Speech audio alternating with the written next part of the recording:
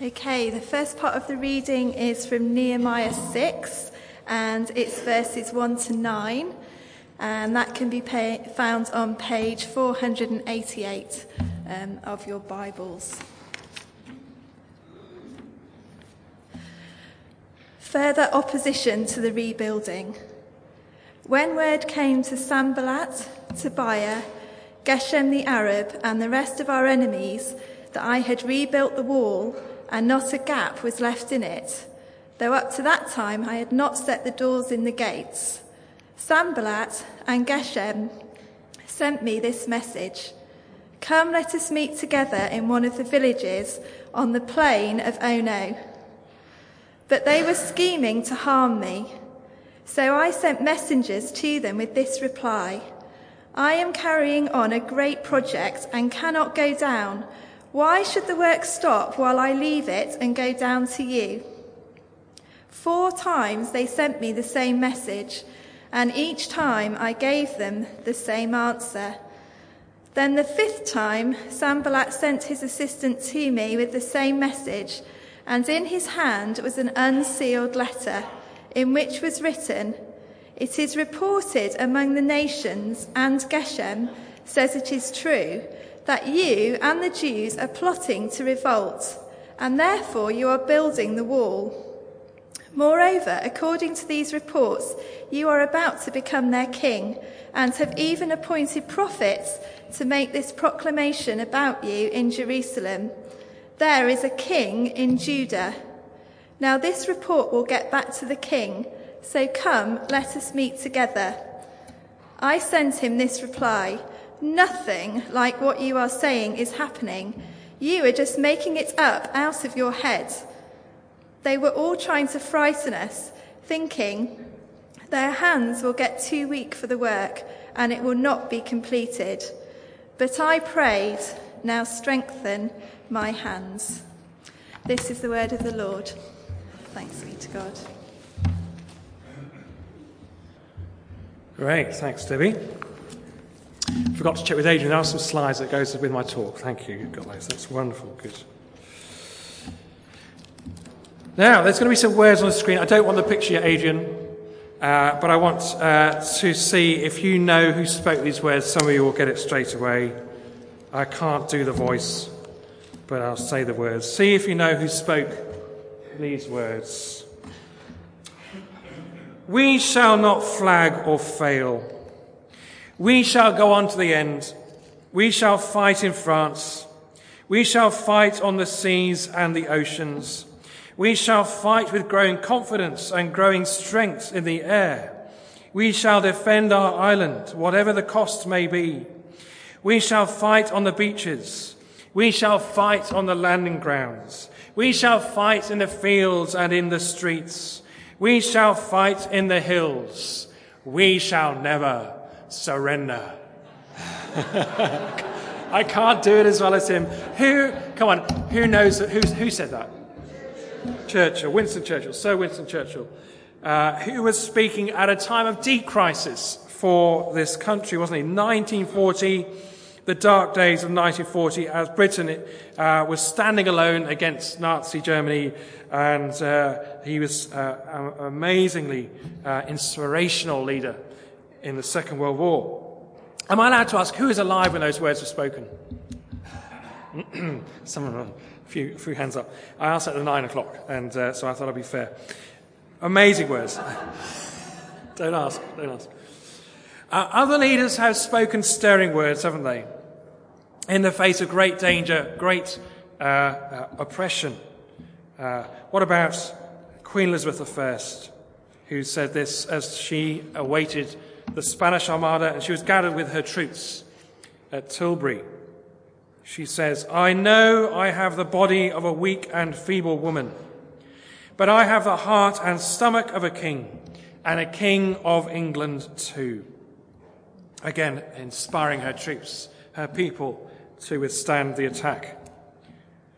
Or we might even think of Maggie Thatcher and her speech to the Conservative Party conference. I'm not entirely sure the year. I know it's in the 1980s, but she said this: To those waiting with bated breath for that favourite media catchphrase, the U-turn, I have only one thing to say. U-turn if you want to. And then there's a massive round of applause. The ladies not for turning. Great, isn't it? Well, these and others, of course, are determined leaders, resolute leaders, unwavering in the face of opposition and criticism. May I add, I'm not a diehard Tory, if you're wondering, but I admire Margaret Thatcher for her strong leadership. Nehemiah was a leader like that too, wasn't he? Resolute, determined. And we're getting to know him a bit, aren't we, as we read his book, as we look at his book together on Sundays and in the middle of the week. But before we get into chapter 6, let me read to you some words of another great leader. For our struggle is not against flesh and blood, but against the rulers, against the authorities, against the powers of this dark world, and against the spiritual forces of evil in the heavenly realms. That, of course, is St. Paul, the Apostle Paul, writing to the Ephesian church and recorded for us in Ephesians chapter 6, verse 12. Well, why don't you turn to your neighbour and say to them, you are not the enemy. Go on, give it a go. You are not the enemy. Talk to your neighbour.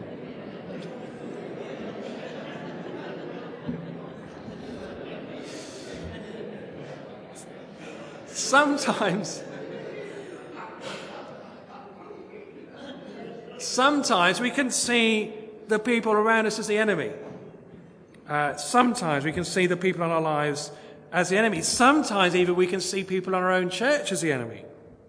But the Apostle Paul is very clear, isn't he? He's very clear. He reminds us that our enemy is not flesh and blood. It's not the people around us in church. It's certainly not those who are on the fringes of church. And it's certainly not those who are nowhere near being on the fringes of church or having faith in Jesus. No, it's not. Our true enemy, our opposition, if you like, is Satan. And he loves it when we think the worst of each other, and he likes it when we don't know that it's him talking to us.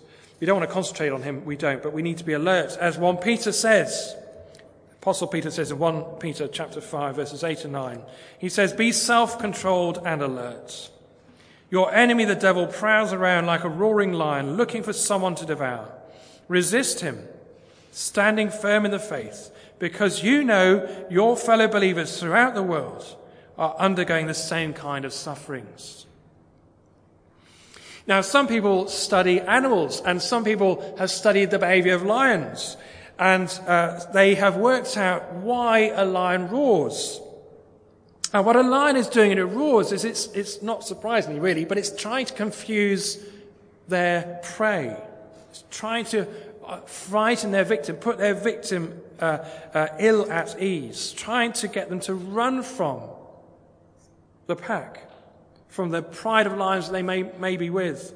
It's trying to get them into a place of danger. The roar of a lion is to get the animal they're chasing away from the other animals they're with.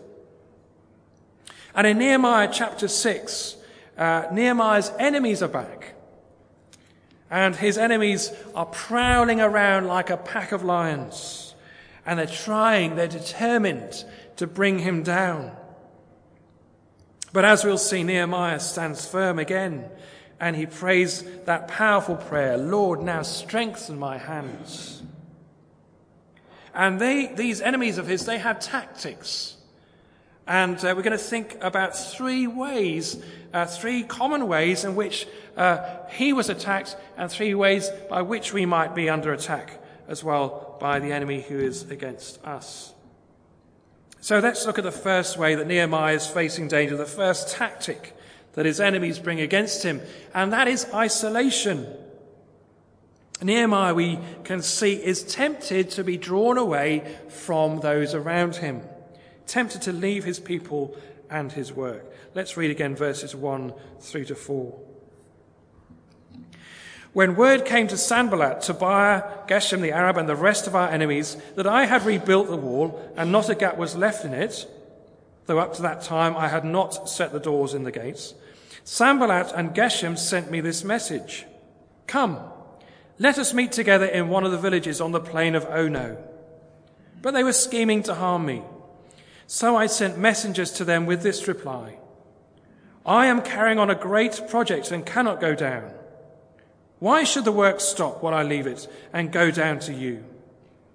4 times they sent me the same message, and each time I gave them the same answer. This is a big achievement. There's no doubt about it. Let's not downside it. What they have done is a huge achievement. They have rebuilt the walls in record time. And the only thing they haven't done as yet is to put the gates in place. It's a monumental task that they have almost done. But be aware of what can happen when you're near that finishing line. Be aware of the letdown that can come when you're near the finishing line. Nehemiah, it's obvious, he's outprayed, he's outlasted, he's outmaneuvered his enemies. That is obvious. He is a resolute leader. And he's only got the last few things to do. He's just got these gates to put in place in the right places around the walls. And it would have been an easy thing, not surprisingly, it would have been an easy thing to have let his guard down. To have thought to himself, well, I've nearly done it. I can relax a bit now. We can relax a bit as a people.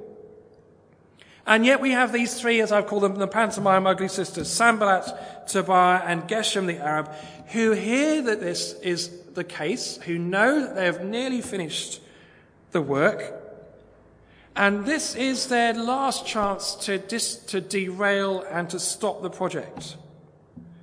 So they're going to have to do something quite drastic. They're going to either have to do away with him, they're going to have to either kill him or put him off to discredit him somehow. And they've got to do it now. And there already is a lesson for us in our walk with the Lord as well. As soon as you start, or as soon as I start patting myself on the back and saying, well done, Peter, or well done, John, or well done, whatever you want to call, put a name at the end of that. Well done, aren't I so great as a Christian? How amazingly I am as a Christian. How well I pray. How often I go to church. How well I read the Bible. As soon as we start doing that, patting on the back of ourselves, we open ourselves up to attack. We're ceasing to be vigilant. We're ceasing to be diligent. And we are opening ourselves up to attack. And notice what his enemies are asking him to do.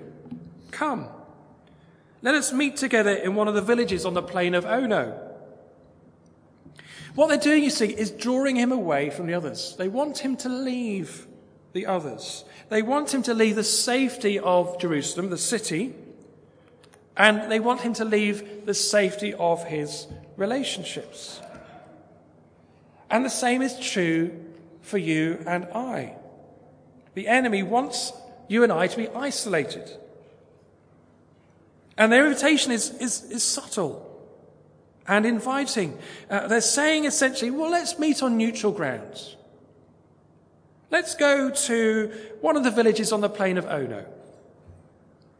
Now, you may not know, but Ono is a plain about 20 miles from Jerusalem.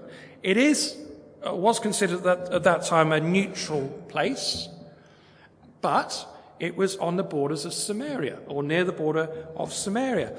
And Samaria is where Sanballat is from. So Nehemiah, he can't prove that this apparent peace conference is a trap, but he suspects it might be. He suspects, as it says, that they're scheming to harm him. So he sends his regrets. He says, I'm carrying on a great project and I cannot go down. Why should the work stop while I leave it and go down to you?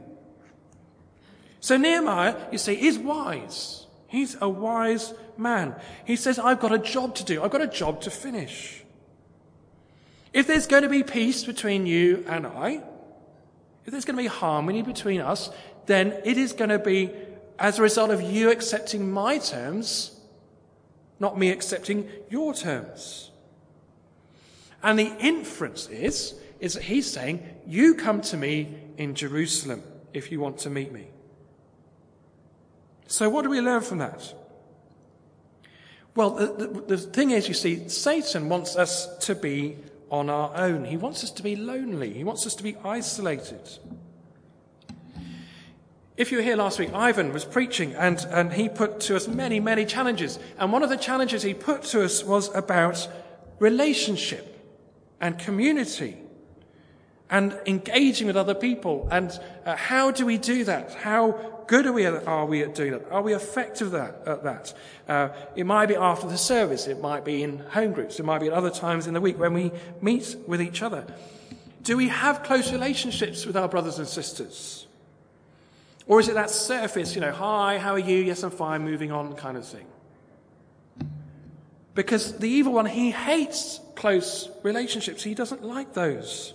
He's trying to draw us always out of fellowship. And so he'll put that thought in your mind. You don't need to go to church. You don't need to go to a home group. You don't need to go to the prayer time. You don't need to go to the, that fellowship time. He's always trying to get us on our own. And so he'll give us those options, those opportunities that seem neutral, but are actually putting us in danger. So that's the first thing that Nehemiah withstands, this danger of isolation, getting us on our own and like a lion, drawing us away from the others, picking us off. We need to pray, Lord, strengthen my hands. The second danger he faces is that of insinuation. And insinuation is about questioning of motives. It's about creating uncertainty. Let's read again verses 5 to 9. Then the fifth time, Sanballat sent his aide to me with the same message, and in his hand was an unsealed letter, in which was written, "It is reported among the nations," and Geshem says it's true, "that you and the Jews are plotting to revolt, and therefore you are building the wall. Moreover, according to these reports, you are about to become their king, and have even appointed prophets to make this proclamation about you in Jerusalem. There is a king in Judah. Now, this report will get back to the king. So, come, let us meet together." I sent him this reply: "Nothing like what you are saying is happening. You're just making it up out of your head." They were trying to frighten us, thinking their hands will get too weak for the work, and it will not be completed. But I prayed, "Now strengthen my hands." That unsealed letter is significant. If it had been a sealed letter, it would have been just for Nehemiah. It would have been for his eyes alone. But it's unsealed, which means that the senders are wanting other people to know about it. They're wanting other people to know what it's saying. They want the accusations to be public. And so look at how they insinuate against Nehemiah. They say, some people are saying. And so what they're doing is, you see, they're beginning to spread rumours. And rumours can be so destructive. Some people are saying. And when you hear some people are saying, that normally means actually I am saying or I am thinking. And then they say, it is reported among the nations. Well, there's a roaring lion, isn't there? And this is to make Nehemiah think that everyone is beginning to think the worst about him. It is reported among the nations. And so the enemy, you see, is lying. They're using lies. And their lie is full of lies. And so these pantomime ugly sisters, they're spreading rumours among these lines. Nehemiah, everyone can see that this leadership has gone to your head. Now that these walls have been rebuilt, you're going to declare yourself king, and you're going to rebel against Artaxerxes. And we face that, don't we, in our discipleship? The enemy tries to get us to doubt ourselves, and he puts us ill at ease, and he questions our motives at every turn. So what do we do in the face of that sort of attack? Well, I think there's a difference here. We've got to be people who are doing, if you like, self-examination or self-reflection. We've got to be thinking about our motives, reflecting on our attitudes, reflecting on our actions. That's healthy, that's good. But what the devil is doing, he's throwing accusations at them. or at Nehemiah. He's saying things that are going to rob him of his peace, rob him of his joy. But Nehemiah, you see, he's got confidence in his God. He knows that what they're saying is wrong. It is not true.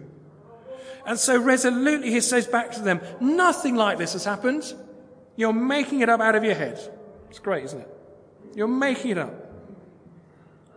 And so the enemy's goal with us all the time is to weaken our resolve, to have a go at us all the time. And so Nehemiah understands that they're trying to frighten the people. Do you see how they're doing it? This unsealed letter is circulating these rumours. Circulating rumours that Nehemiah is going to rebel. He's going to lead the people in rebellion. And the full force of the Persian Empire is going to come down against them, crash against them very soon. They might be destroyed because of a rumour. And so Nehemiah prays that powerful, short prayer. Now strengthen my hands. Strengthen my hands. You see, prayer is and always will be our greatest weapon. With every threat, against every threat or every accusation, it's a reminder to pray, to get on our knees and pray. So I'm going to finish the first part of my talk at this point, and Sarah's going to help us just to do something as a response to these first two things that we have just been thinking about.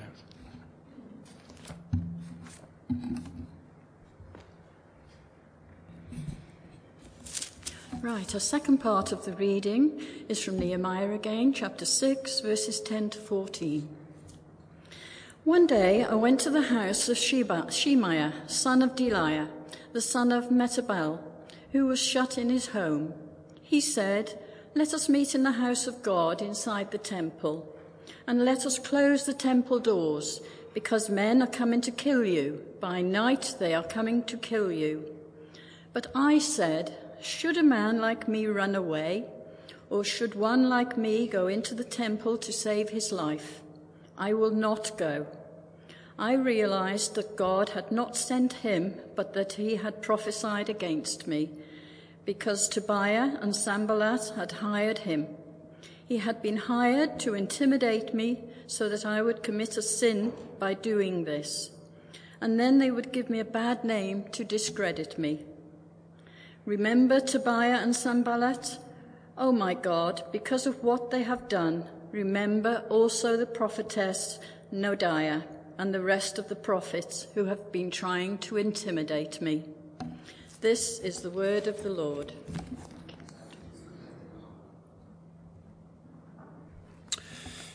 Okay. Now then, who's remembered? What was the first 2 points I made in my talk? 2 eyes. What's the first danger we are under? Isolation. Second one? Insinuation. So, Nehemiah's faced 2 dangers so far, hasn't he? He's faced the danger of isolation, being tempted to be drawn away from the others, tempted to leave the safety of Jerusalem. And he's withstood that, and he said, "No, I'm not going to leave. I've got a great work to do which needs to be finished." And then he's faced this unsealed letter, this pack of lies, these rumours that he's going to be made king and he's going to rebel against the emperor. And he said, "No, nothing that you said is true. You're making it up. I'm going to stay here." And he prays that great prayer, "Lord, strengthen my hands." And so we get to the third danger he faces, the third way his enemies are trying to bring him down, trying to discredit him, trying to bring him down. And we see this third way of intimidation. In other words, they're saying, well, you're not going to make it. You're never going to finish it. Let's read that passage again that Chris has just read, but I'll read it again because it does merit rereading. Verses 10 through to 14. One day I went to the house of Shemaiah, son of Deliah, the son of Mehetabel, who was shut in at his home. He said, "Let us meet in the house of God, inside the temple, and let us close the temple doors, because men are coming to kill you. By night they're coming to kill you." But I said, "Should a man like me run away? Or should one like me go into the temple to save his life?" I will not go. I realized that God had not sent him, but that he had prophesied against me because Tobiah and Sanballat had hired him. He had been hired to intimidate me so that I would commit a sin by doing this, and then they would give me a bad name to discredit me. Just think of the news that we see, and we see the Prime Minister at a conference or a meeting, and we see the band of advisors that they have around her, or a president, a band of advisors they have around them all the time, giving them advice, giving them some ways of responding. I'm tempted to say something about President Donald Trump, but I will resist the temptation to say something about his advisors. But anyway, Nehemiah has, it would seem, a bunch of prophets around him. People who are advising him, some of whom are good prophets, some of whom are false prophets. And it's likely, from what we know about Nehemiah, it's likely that he knew this one, Shemaiah, the son of Delaiah. And he wouldn't have gone to just anybody. We know a little bit about him. So it looks like he, to a certain extent, thought, well, Shemaiah's a good prophet. And so he takes up the invitation to go and see him. And so this friend, Shemaiah, has got some information. He may have a divine insight. And so he tells Nehemiah, well, there's a plot there to kill you. There's some people out there who want to get rid of you. They're coming to kill you. And so he urges Nehemiah to save his life and to take refuge in the temple. And so he said, well, let's meet in the house of God. And it's a plausible suggestion, isn't it? It makes sense. It's a good place to meet. It's a holy place to be. We must go inside the temple and shut the doors. Now remember, these are claiming to be prophets. Shemaiah and some others are claiming to be prophets. They claim to have words from the Lord for Nehemiah. And so again, Nehemiah's facing a situation. Is he going to go with this? Is he going to go along with what seems like a plausible and a sensible way forward of avoiding danger? Or will he obey God? What does he say? So he replies, should a man like me run away, or should one like me go into the temple to save his life? I will not go. You see, Nehemiah is a layman. In the Old Testament, in the scriptures, the Jewish scriptures are very, very clear about who is allowed into the temple sanctuary.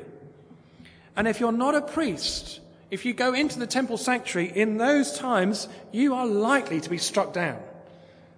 God was absolutely clear about this. It is only the priests who are allowed inside the sanctuary.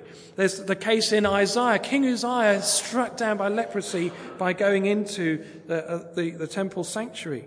And so he realizes the danger that he's in. And so he says that he had been hired to intimidate me so that I would commit a sin by doing this. And so Nehemiah understands the law, God's law, that shows that these prophets are false prophets. They're trying to lure him away. They're trying to bring him down. These are the lies of the enemy, of his enemies, Sanballat, Tobiah, and Geshem. But think about it. Who would have blamed Nehemiah if he'd have done this? Who would have blamed Nehemiah if he'd have gone into the temple courts, into the temple sanctuary to save his own life? The people of Judah respected him. They admired him. They saw him as a great leader. And surely God would have turned a blind eye to his offense. Surely, if we'd followed the advice of this prophet. But no, he's resolute to go God's way. Should a man like me run away? Should one like me run into the temple to save his life? I will not go. So his enemies are intimidating him. They're trying to put fear into him. And the same is true for you and I in our walk with Jesus. The enemy is trying to get us to sort of focus on our own skin, to save our own skin. He'll try and get us to take the easy way out. And if he can intimidate you, he's made you ineffective. So what can we learn from this passage today? What are you going to take away with you? What are we going to put into practice from looking at this? Well, there may be that danger or that temptation of isolation. That temptation to not be in fellowship, or to just not go and be in fellowship with other believers. It may just be to not really want to be accountable to others in how we're doing in our walk with Christ. Just very briefly, this week I've been away for 2 days on a retreat, and every few months I go with some friends of mine who I train at college with. And we go and we pray and we walk and we share and we are honest with each other about how we are doing as Christians, as believers, as people, as blokes. And it's so good, it's so healthy just to be honest with people about how I am. And they can pray for me and I can pray for them. Such a good thing to do. Because you see, if Satan can convince you that it's just between you and God and it's no one else's business at all, then he's got you where he wants you. Because there's power in corporate worship. There's power in corporate prayer. There's power in meeting together.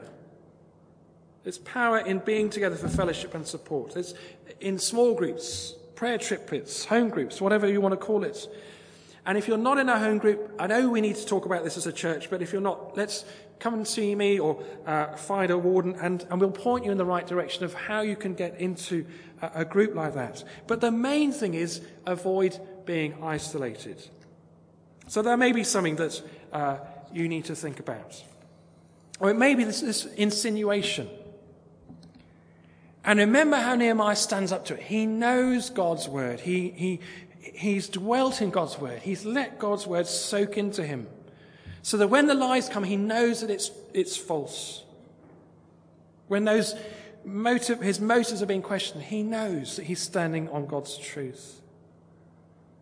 So yes, it's an obvious one, but it's such a true one. We need to understand God's word as much as we can. Get into it, read it, let it soak into you. Let it soak into us. Let God speak to you as you read it, on your own and with other people. And pray. Prayer, as I said, is always our greatest weapon. Always. Let those accusations be a reminder to pray. Pray on your own, pray with others. Get involved in the prayer week that's coming up. All these opportunities we have to pray. Or it might be that last one, intimidation. The enemy's goal is to make you fear, to make you run. And if you're running, it's much easier to defeat you. But what does God's word say? It says, perfect love casts out all fear. God is with us. He's with you. He's with me. We can't escape persecution. We shouldn't escape bad things. We shouldn't escape suffering as believers. But at those times of difficulty, those times of trial, call to mind what Nehemiah prays. That powerful and short prayer. Now strengthen my hands. So I'm going to pray, and then Sarah's again going to invite us to respond in a way that Sarah will explain. But let me just pray as I finish now. Lord, would you strengthen our hands? Would you make us resolute in our walk with you? Would you help us to withstand those things that come against us? The lies of the evil one, the accusations of the enemy, or ways in which the enemy comes against us in different guises. Lord, help us as a church body to be resolute, to be determined, to stand on the truth of your words. And also, Lord, to be open to the guiding and leading of your Holy Spirit. Lord, we pray this in Jesus' name. Amen.